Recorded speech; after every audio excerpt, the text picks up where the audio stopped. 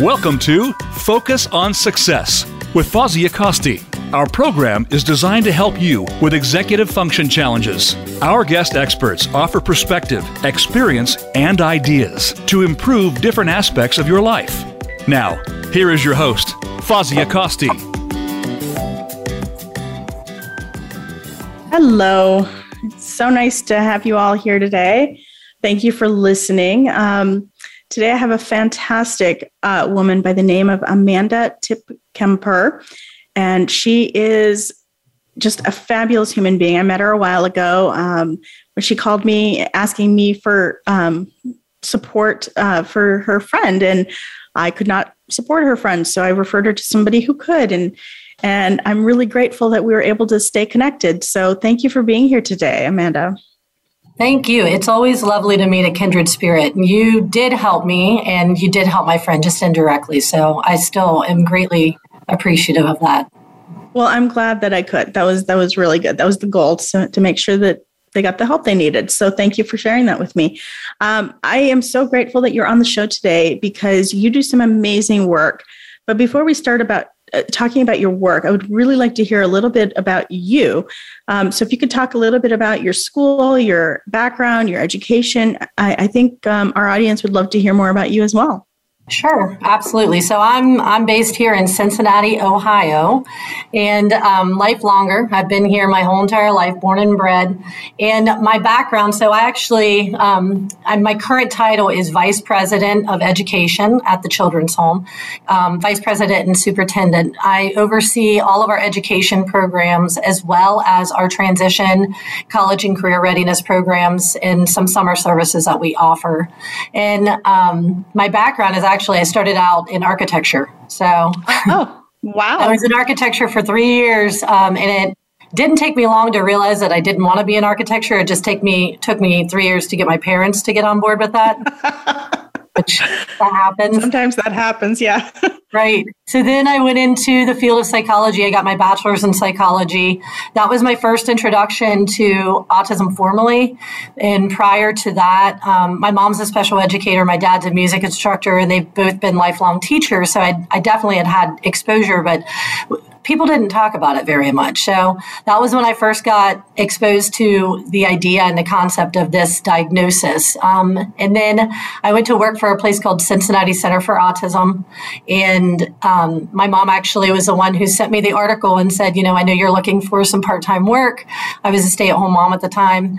And I didn't have a lot of experience in autism, but it was one of those things that I started working and I was good at it. I liked it. And it seemed like the people really appreciated my efforts as well. And it just felt really fulfilling. And the next thing I knew, I was, here I am so many years later. But I went back to school to get my master's in special education. Because when you have a degree in psychology, it's great because there's so many options. And it's also terrible because there's so many options, right? So exactly. Getting some direct experience really helped me narrow in. And again, it's been the best decision of my life. To get into the field of autism spectrum disorder. So I've had a lot of different roles over the years. I started out at a nonprofit in Cincinnati, very small nonprofit, grassroots, duct tape and spit like MacGyver, creating all the materials as we go. And then from there, I came to the Children's Home, which is, one of the oldest and largest nonprofits in the Cincinnati area. It's been around since 1864, started out as an orphanage.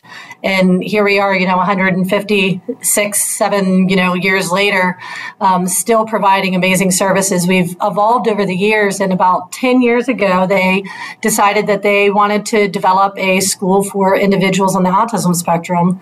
This was a feeder school for a local K through 8. So we focused just on the high school age. And in my experience at my previous employer, I worked with kids pre-diagnosis all the way through adulthood. All across the spectrum. So students that were, not communicating using language, all the way up to kids that we were trying to get them to stop talking so that we could have a conversation. It was the whole entire spectrum. But over the years at Cincinnati Center for Autism, a lot of people wanted to work with what I call the itty bitties, the babies. Yes. But not a lot of people wanted to work with the hairy scaries, the kids that are going through puberty and, Right. a little bit more challenging. So I fell into that role, and then I loved it. I embraced it. And that's what led me to the children's home and running their high school as an associate principal when I first came here. And that role has evolved as the program has grown. So the Heights Center of Excellence started out with about 10 kids in 2011. And this year, 10 years later, we have over 100 students. So I think that speaks to the need for our specialized program. Mm-hmm. And now it also speaks to how well you do your job. I mean, if you didn't do your job well, you wouldn't have 100 kids. Well, thank you. And I mean, it's a team. We have an amazing team at the Heights Center, but we expanded the service as well all the way to junior high. So we have kids as young as 12, and then we have students that continue their education beyond their senior year and are there until their 22nd birthday. So we've got quite a span of kids that we're serving at the Heights Center. And we're really focused on those transition age kids and helping them transition into adulthood. And even more importantly, helping their families with that transition into adulthood too. It's a scary time. Well, you know what? That's so true. Not only is it a scary time, but you have to work holistically with an entire family. You can't just work with one individual because they all interact. They have to, you have to work with the whole family and sometimes extended family. So I think that's really important. And you obviously do a very good job with that. How does autism and executive function connect? So I, as an executive function coach, I work with autistic kids, but you work with them in a completely different way. So how do you handle executive function in what you do? This was an area that, when I first started working with kids on the autism spectrum, being so across the spectrum, I didn't have the terminology for what I was observing, right? I didn't have that, the executive functioning term. And I mean, that's a whole entire, as you know, it's a whole entire concept, right? That big umbrella. Yeah, it's broader than autism, but I found that it to be a commonality across the spectrum. So across age and across impact on the autism spectrum, that what you're seeing, you see that individuals on the autism spectrum have these areas of challenge, right? So the basic diagnosis, there's some sort of impact to communication, there's some sort of impact to behavior, there's some sort of impact to social skills, and then there's that sensory impact. And executive functioning really crosses all of those areas as well. So a lot of times you'll hear, this kid has a hard time self-regulating. Well, that's executive functioning, right? That's impulse control. Right.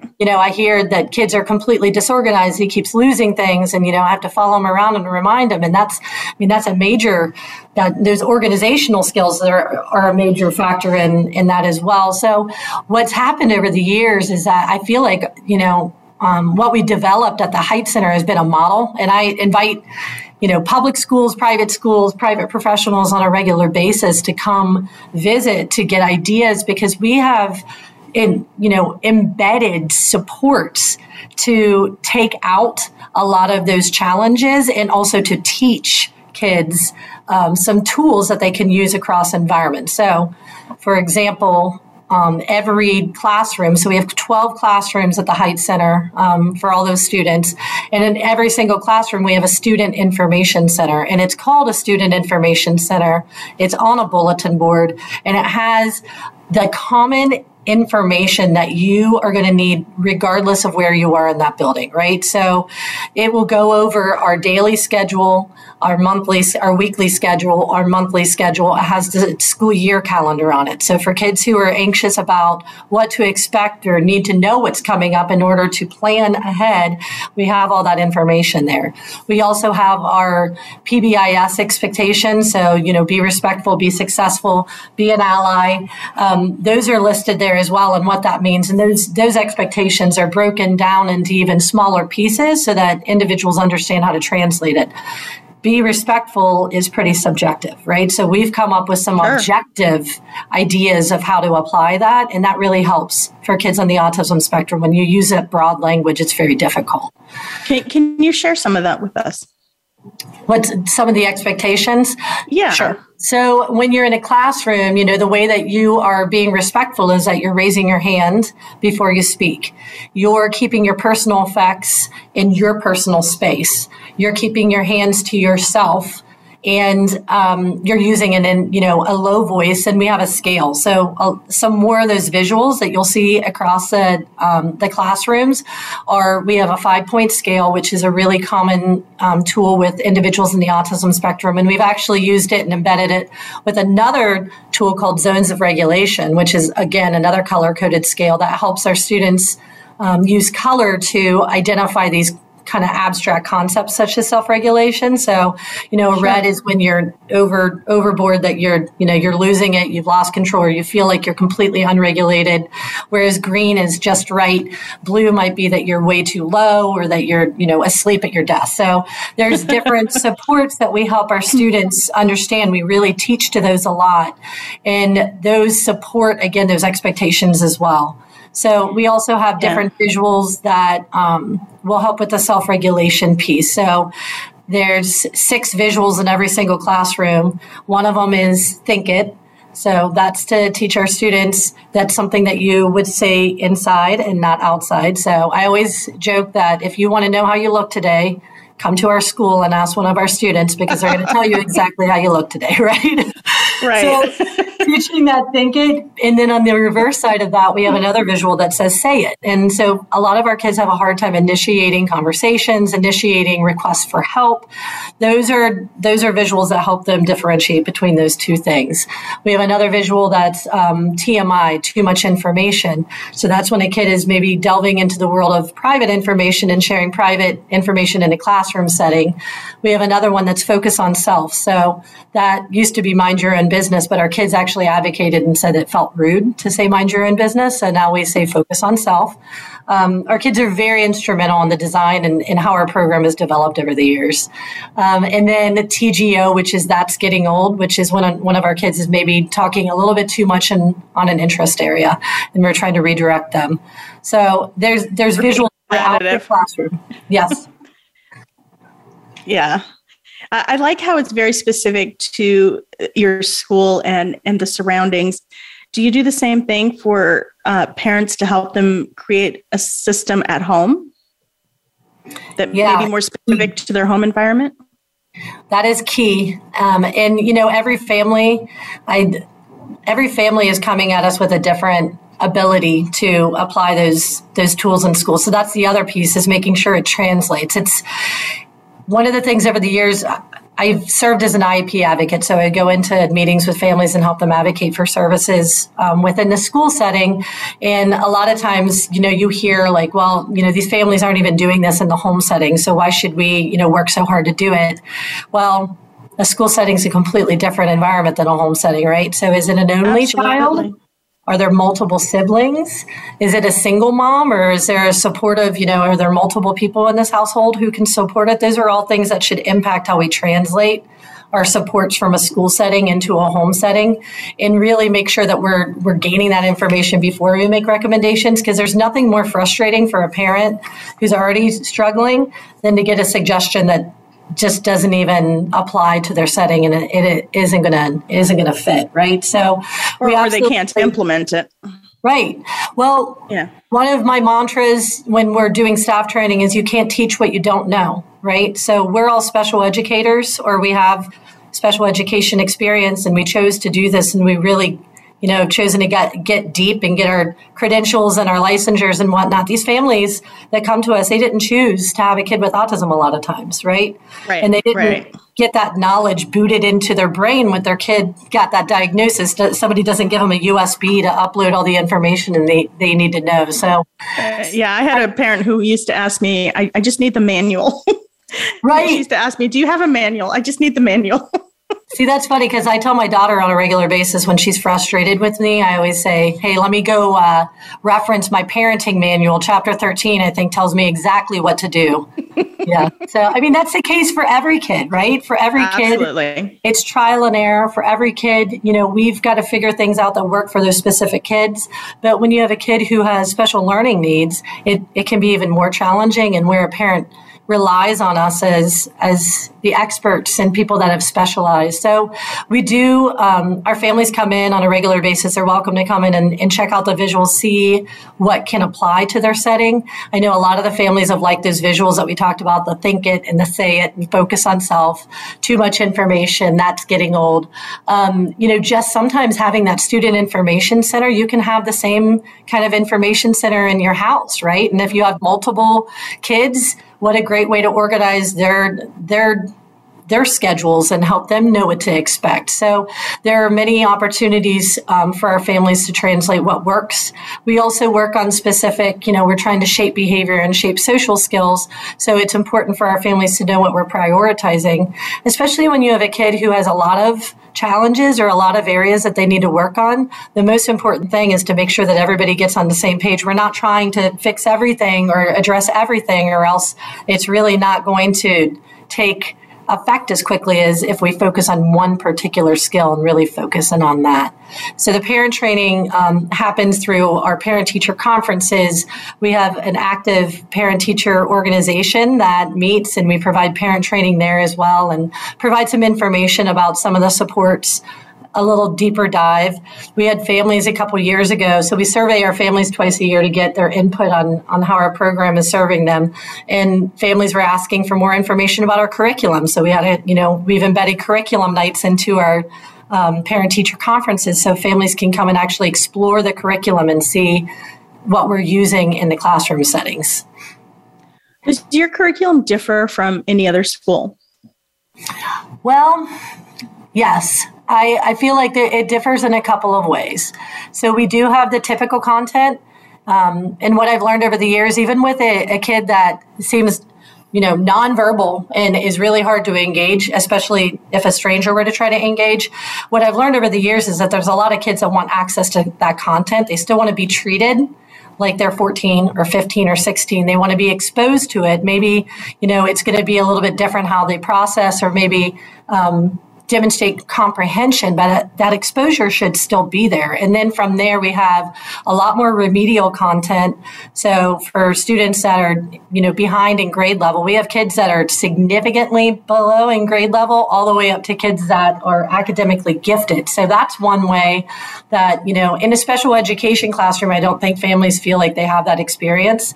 It's hard enough to do that with a typical kid in a regular school, but to be able to have that access to remedial all the way up to that advanced curriculum is one thing. And then we have a lot of specialized curriculum when it comes to how we're teaching social skills, how we're teaching executive functioning skills, how we're teaching, these relationship skills. A lot of our kids are interested in, the world of dating and how that works. So I think one of the things that is different, and this is, again, my experience over the years, is that kids with autism, they don't learn things as easily, but as automatically. And when I started working in this field, my daughter was 2.5, and I worked with a lot of kids that were her age when I first started, and she was my barometer. I mean, she helped me gauge what typical development looked like versus, how a kid with an autism diagnosis developed. And the things that she learned and picked up and figured out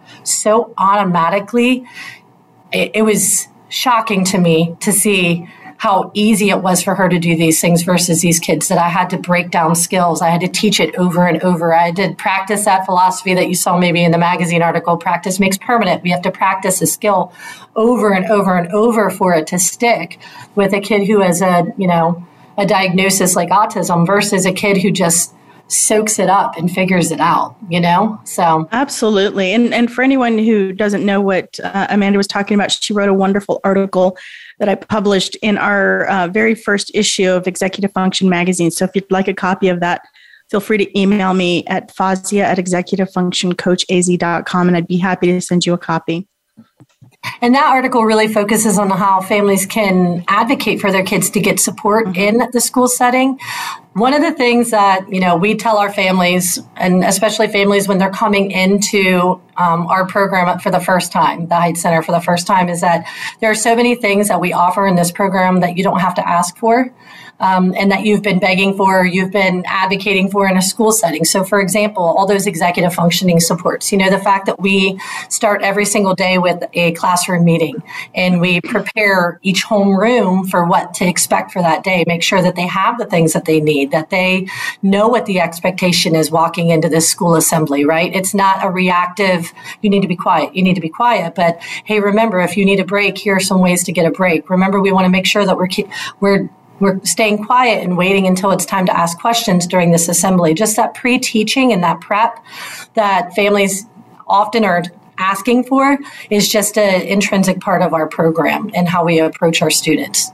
Absolutely. And I often wonder how much better our students would do in a typical school if we implemented some of these things in just a regular school. I hear so many kids that do not have a lot of issues complain about how they don't get enough breaks or they don't get to, they just don't have their needs met. And I think it would be a really nice experience for kids. School should be fun. It should be exciting. They should, it shouldn't just be this place where you go and sit in a desk all day. It should be a really exciting place to be. So it sounds like you're really successful in offering that environment, especially for these children who have some additional needs. What supports are available, and how can you secure these supports for students if they can't come to your school? How can somebody get these supports for their child?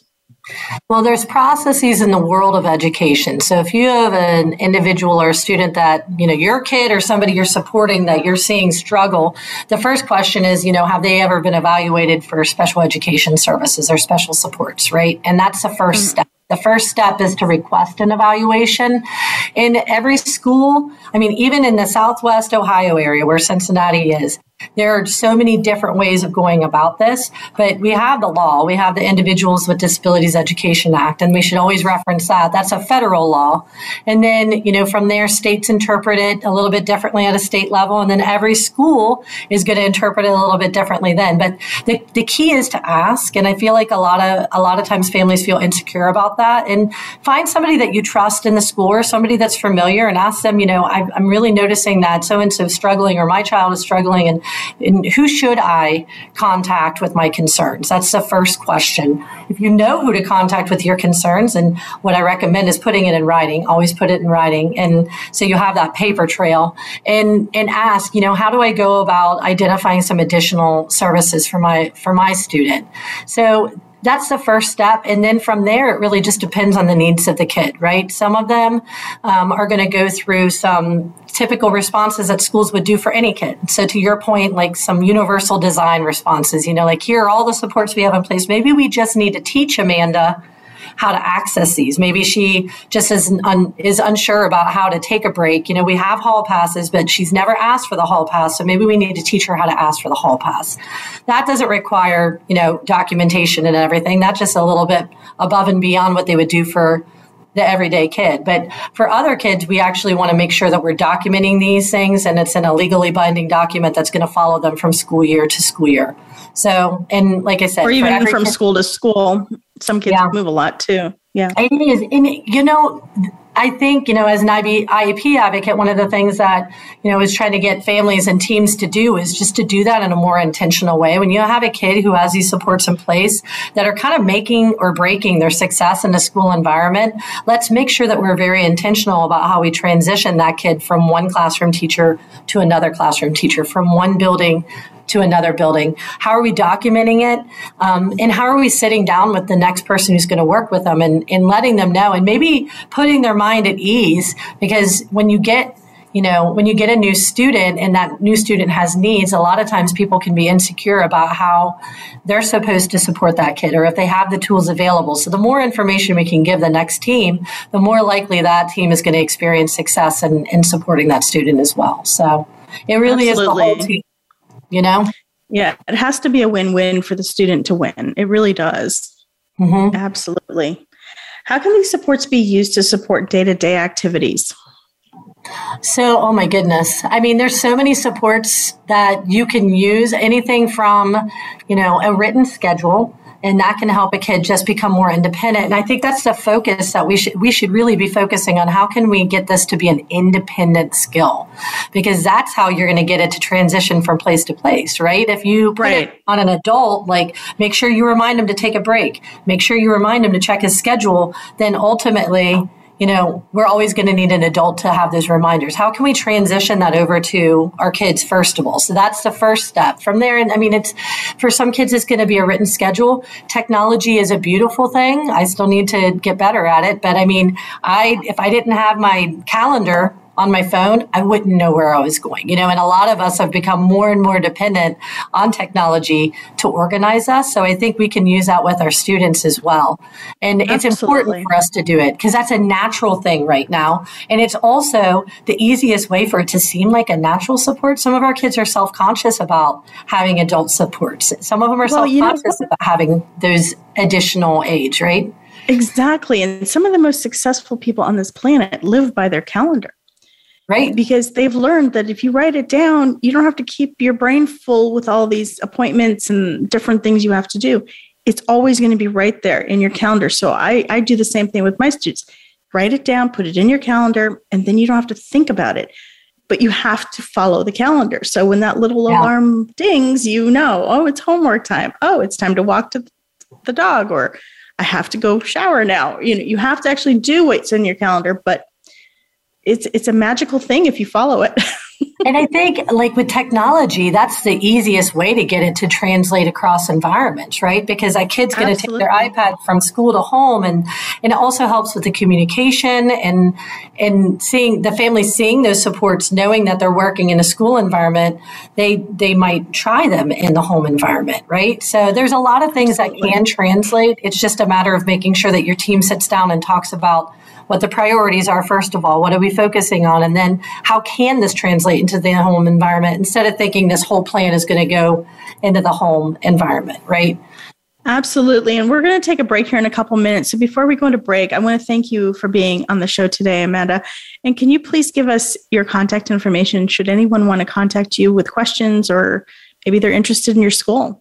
Sure. So my name is Amanda Tipkemper from Cincinnati, Ohio. So my area code is 513-272-2800. So 272-2800. And then my email is my first initial last name, Tipkemper at tchcincy.org. That's the Children's Home Cincy.org. And then our website is also tchcincy.org, where people can access information about the Children's Home in general, and then the Heights Center of Excellence, which serves kids with an autism and related diagnosis. Yes, and you can also contact me directly, and I'd be happy to connect you with Amanda or the school. If you are interested in getting a hold of me, you can go to my website, which is executivefunctioncoachaz.com. You can subscribe to our magazine. You can request copies of previous magazine issues. You can also listen to the radio show and contact me directly with any questions. And don't forget to listen to next week's Parenting Pulse. We are talking about motivation. That is a big issue these days. So it should be a fantastic show. And we'll be back after these messages with Amanda Tipkemper.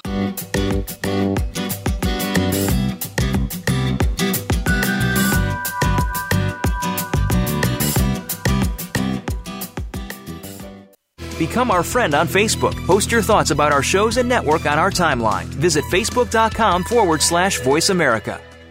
If you are struggling with organization, time management, or other executive functions, Fawzia Costi is ready to put you on the path to success. Visit executivefunctioncoachaz.com. Fawzia works with in-person clients at her Phoenix, Arizona office, or with clients anywhere across the country remotely. Mention that you heard this ad from the Focus on Success radio show and receive a free initial consultation with Fawzia, plus $50 off an intake evaluation, a $300 value. Visit executivefunctioncoachaz.com or call 480-648-1122. Voice America programs are now available on your favorite connected device, including Amazon, Alexa, and Google Home. Through streams with Apple Podcasts, TuneIn, and iHeartRadio, listening to your favorite show is as easy as saying the show name followed by the word podcast. Hey, Alexa, play Finding Your Frequency podcast. If that doesn't work, try adding on TuneIn or on iHeartRadio or on Apple Podcasts. It's your world. Motivate, change, succeed. VoiceAmericaEmpowerment.com.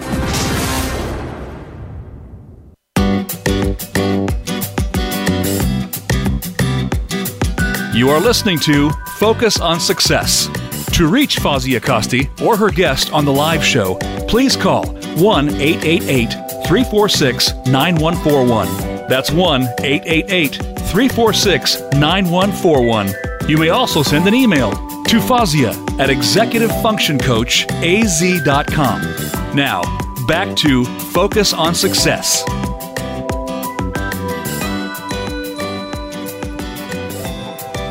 Welcome back. So today we are talking to Amanda Tip-Kemper, and she is a fabulous woman who works with autistic individuals in Cincinnati, Ohio, my mom's home state. So welcome back, Amanda. Thank you so much. Yeah, that's fun that we have that commonality as well. Your mom's living right down the road from me. Yeah, I know. It's wild. So let's continue the conversation before break. How can these supports be used to support day-to-day activities for our students? So if you want to go ahead and continue that, I would love to hear more. So I believe I mentioned earlier that a lot of the supports that our kids need are just pre-teaching and pre-planning, right? For us to help them to know what to expect, and then we can help them in the moment as well. But so with parents and getting things to generalize, it really comes down. So we've talked about, developing schedules for the home. And again, everybody has different abilities to do this and different desires to do it. Some people want things to be regimented and other people would like them to be a little bit more open. For our kids, maybe involving them in developing that schedule. So when we talk about planning for the weekends or planning for summer, we talk about developing schedules. This is one of the things that's successful during the day, letting them know what to expect, when it's going to happen, what they need in order to be successful for that event. So doing that same thing with your kid or someone that you support would be great. So just pre-teaching, including the kids in the planning. Sometimes if it's an open day, actually having them identify some of the activities and be a part of setting the schedule is a really empowering thing and a good thing to do, especially as a kid gets older and older. One of the other things, we talked about technology and how that's a great way to translate some of these things. So a schedule can be translated if a kid has a self-monitoring tool. So if there's some behavioral issues or impulse issues, those are tools that should definitely translate over. We've had kids that wear lanyards, for example, that help us to see, because these are kids that might have a hard time expressing how they're feeling, if they're feeling regulated or not. So we used to have a kid that had a lanyard and it had a red card, a yellow card, and a green card. And green card meant he was good to go and he was ready for interactions. Yellow meant maybe for him, he needed a little bit more time to process, that he was, a little bit more stuck in his head. And red meant that he was shut down and he just wasn't really ready to have that kind of interaction. So that's one way that it could translate. A sensory diet. So for kids that need breaks, having that sensory diet and having those tools in the home is a great way, But in our school setting, we have some students that have access to sensory diet items. So whether that be like a yoga ball or a crash pad or fidgets, there's so many different tools when it comes to that. Music, headphones. With that, those are things that can translate also, and having those sensory diet items available if you're taking a long car trip, if you are going over to someone's house that they're, for a holiday or for a party and the kid's unfamiliar. Again, having those things available could really support them in having a successful experience and a positive experiance. Yeah, absolutely.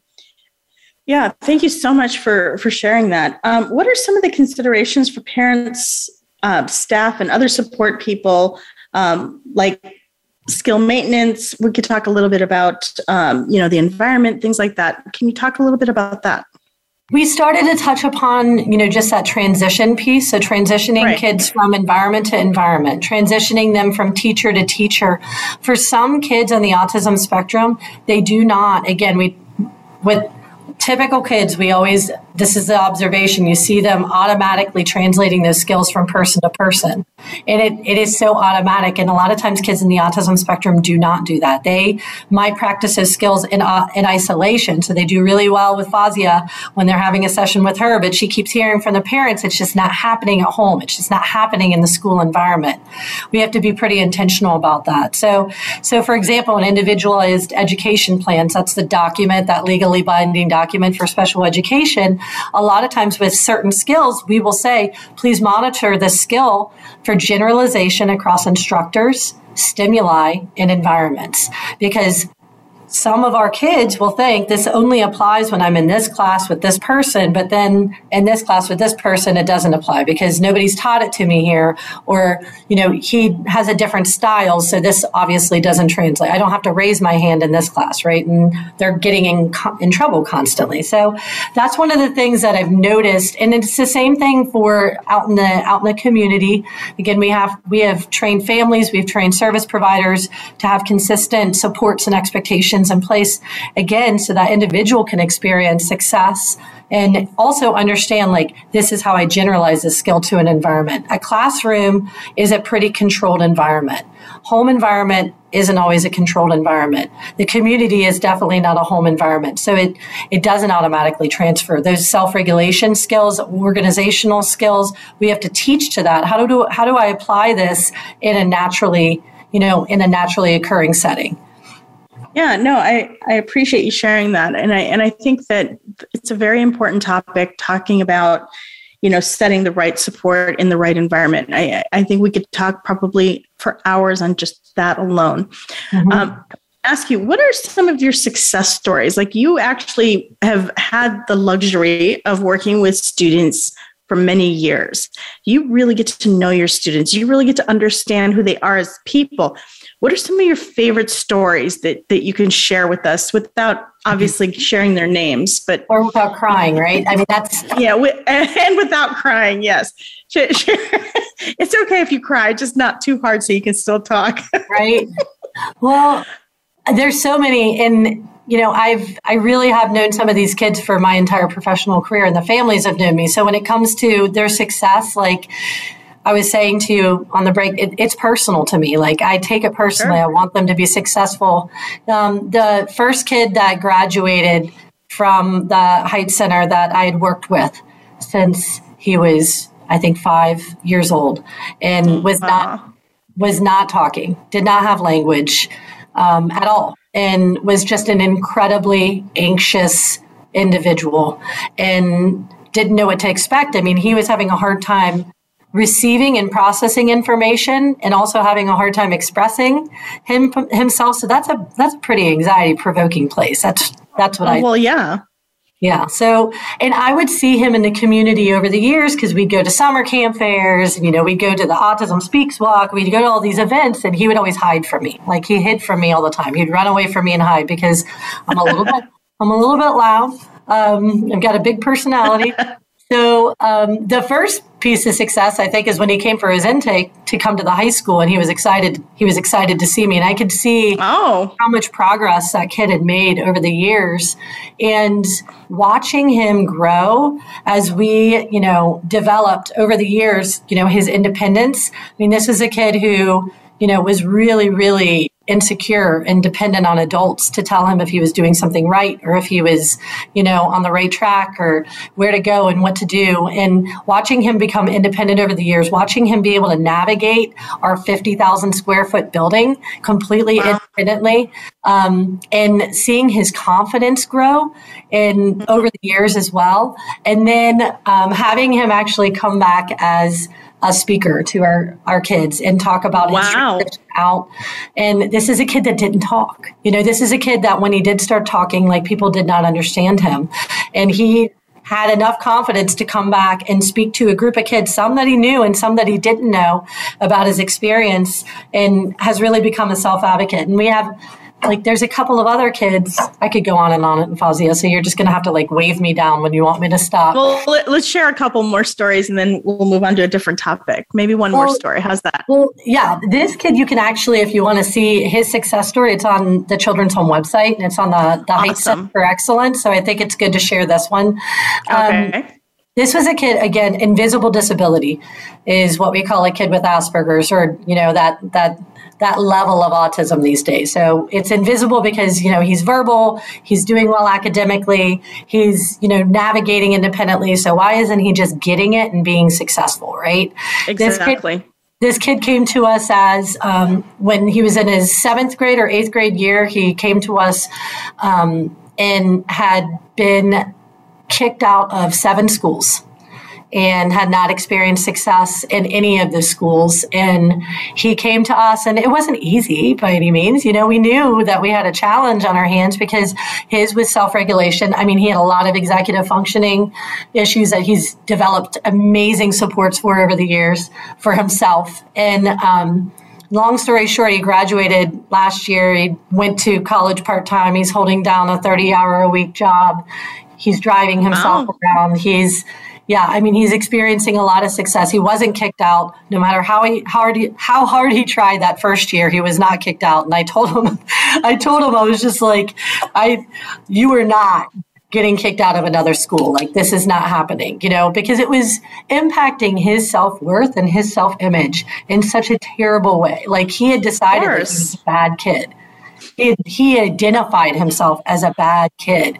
And this kid is not he's not a bad kid. And on a regular basis, we saw that. And I'm so happy that we were able to help him realize what an amazing individual, willing and able to contribute to our society. And the impact that has on a family as well. Like, his family probably didn't know what was going to happen when he became an adult. When they were thinking about him in junior high and all these schools he'd been kicked out of, what does that do to a family? Like, are we going to have to care for this kid for the rest of his life? And just seeing him thrive and become independent, that is one of the things that I think our specific school was able to do for him, was to allow him a reboot from being the bad kid, from being the one with the reputation of being kicked out of all these places. We gave him the opportunity to become a whole new kid, you know, and have that reset with a group of people that were committed to providing him with the tools that he needed to be successful. And the formula there is that over time and perseverance on everybody's part, he took ownership of those tools and he started using them for himself instead of us having to tell him and his mom trying to tell him, you know, and that was a huge. Absolutely. Well, he found a team that wasn't going to give up on him. That's huge. That is huge. Yeah. Mm-hmm. Well, I really appreciate you sharing that story. I want to shift gears a little bit because you did talk about, you know, how he went and got a job and, you know, he's working 30 hours a week. How do you support a student during that process with job coaching, you know, vocational rehab? Are there supports in place from your school or any other school that, you know, helps students after they've reached adulthood? Yeah, I am delighted that we are a provider in Ohio. It's called the Opportunities for Ohioans with Disabilities.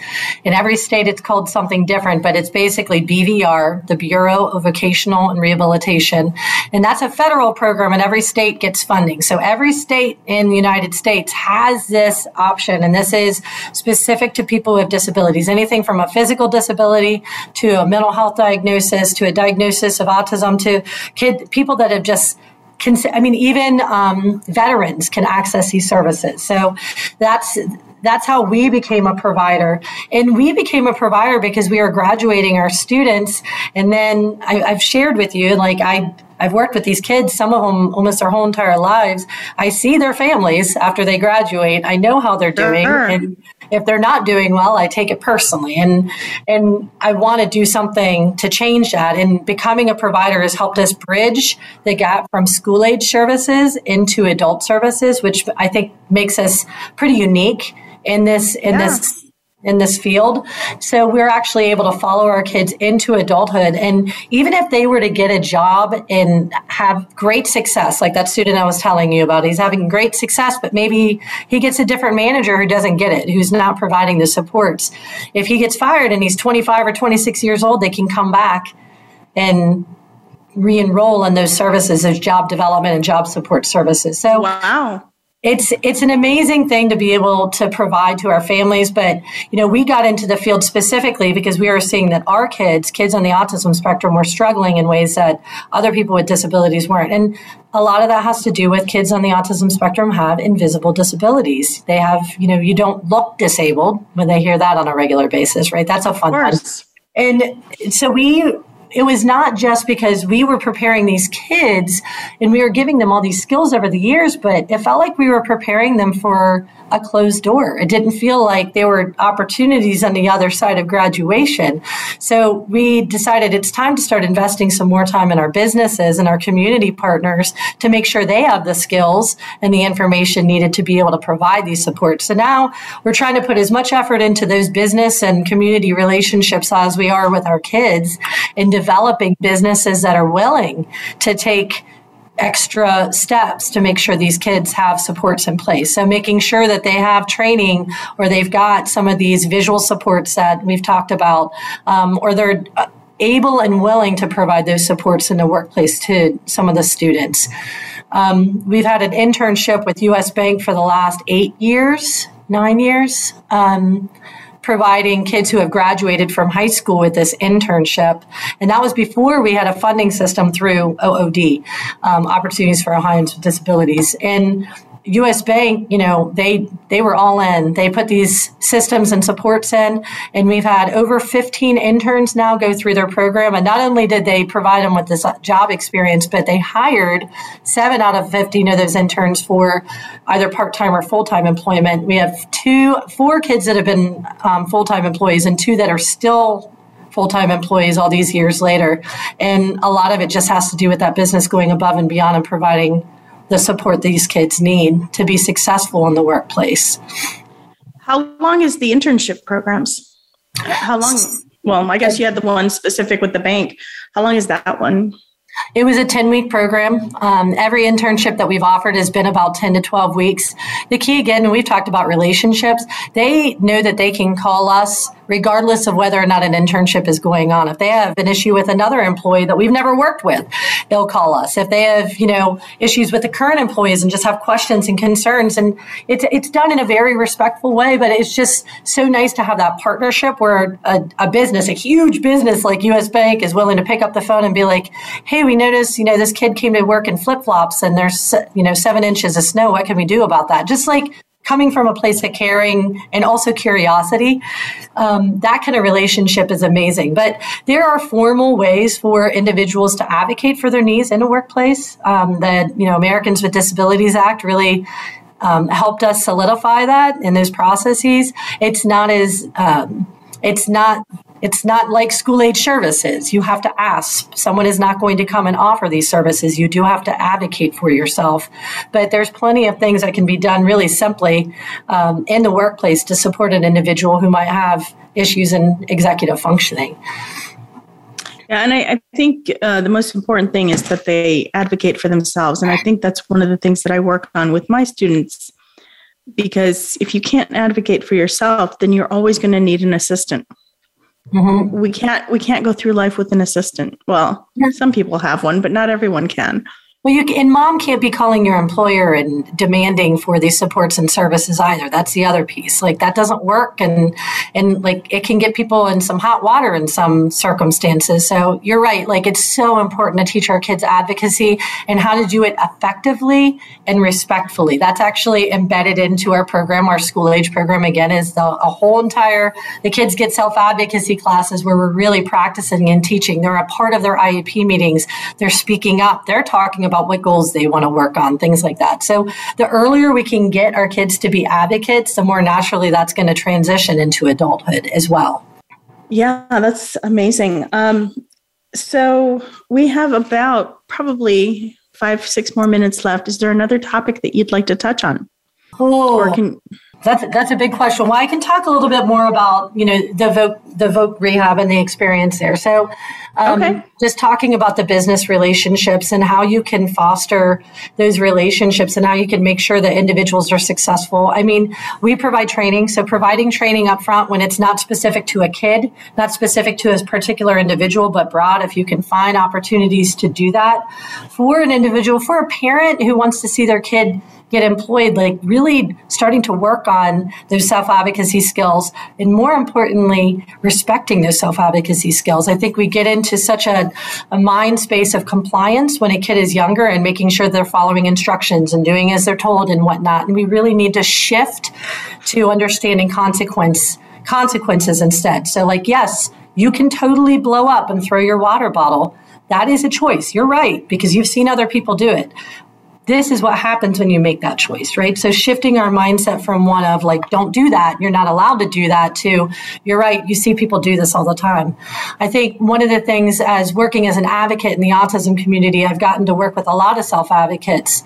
And the thing that's frustrating a lot of times is that, they're held to an expectation that's higher than what we hold typical people to. So we've seen typical people have, that's my quote unquote, have meltdowns. We've seen typical people make unsafe or unsavory social choices.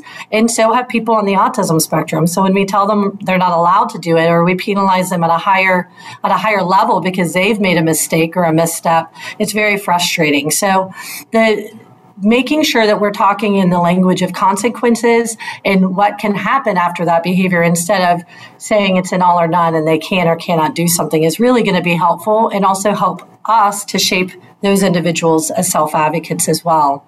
So the earlier you can get your kids involved in their education decisions on their IEPs, doesn't mean they're going to get their way. It doesn't mean, they're going to advocate for something and it's going to happen, but just allowing them the opportunity to share their voice, so that when they become an adult, they don't feel powerless. They don't feel like they, don't have the ability to make those decisions, because they've always had a team of people telling them what to do and when to do it. Exactly. I think that's what it's all about, is just having that power to, stand up for yourself and speak up and say that, this is what I want. You're right. You may not get it, but at least you have the guts to say, this is what I want. I want a raise. And your boss says, no, you're not ready for a raise. Okay. When can I ask again? Just being able to have that conversation is really important. So yeah, I can't even tell you how much I appreciate you coming on the show today, sharing your wonderful knowledge. I would love to have you come on another time and talk specifically about another topic, maybe Voc Rehab again, because I know that's a topic you can talk about for hours and hours. With 90% of kids on the adults with autism being unemployed, it's something that we definitely do need to talk about. And that's a Starling specific. So yeah, I would love to change that outcome. I would too. I would too, considering that, the number of autistic, or the number of individuals diagnosed with autism, has increased so much over the last few years. That's a lot of people. That's a lot of people that are going to be unemployed. So I agree with you. I think it's important that we put supports in place to help them get what they need. How can people get in touch with you one more time, please? Sure. So my name is Amanda Tipkemper. I'm the Vice President of Education at the Children's Home. And the Children's Home also has a school for kids on the autism spectrum called the Height Center of Excellence. You can reach us through the website that has all of our services, www.T as in Tom, C as in cat, H as in hat, Cincy, which is CINCY.org. You can email me, first initial, last name, A Tipkemper at TCHCincy.org, or you can give us a call. We have a centralized intake. They know how to find me. 513-272-2800. Thank you so much. I really appreciate you being here today, Amanda. Make sure you join us next week on Parenting Pulse. We're going to be talking about motivation, how to motivate your student, whether you're a teacher or a parent, just different ways you can encourage motivation, help your student become the best version of themselves. Motivation has been a real issue lately, so I think that'll be an absolutely wonderful show. And if you'd like to get in touch with me, feel free to go to my website. That is executivefunctioncoachaz.com. You can subscribe to Executive Function Magazine there. You can also send me an email directly. on anything, whether it be getting in touch with a former guest, or if you have a specific topic about a future show or whatever it is you'd like to do, feel free to email me. I offer free consultations. So if you have questions, feel free to do that as well. And so I really appreciate you being here. Is there any last words you'd like to share with us before we part ways? I just want to thank you for the work that you do, Fawzia. It's so important. You're a great resource. And just the fact that you were willing to reach out and help me. And even though you couldn't provide it directly, it just tells me a lot about you and your character. So I appreciate the opportunities you provided to me. Thank you. Well, thank you. Yeah, no, my goal is to genuinely help other people, which is why I also have the magazine and the radio show, because I'm hoping the radio show and the magazine, because they're both international, they'll reach people that maybe cannot access certain professional people that they need, or maybe they can't afford it. Either way, my goal is to help support them. And so because of that, I thank you, because you are the one offering them that information. So yeah, I'm grateful to the people that come on the show. So thank you so much. Yeah. And thank you for all the listeners. Without you, we wouldn't have a show. So have a wonderful week, and we'll see you next week.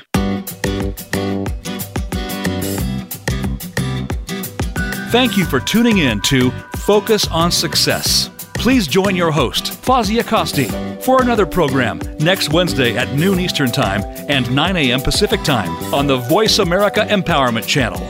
Until we talk again, have a great week.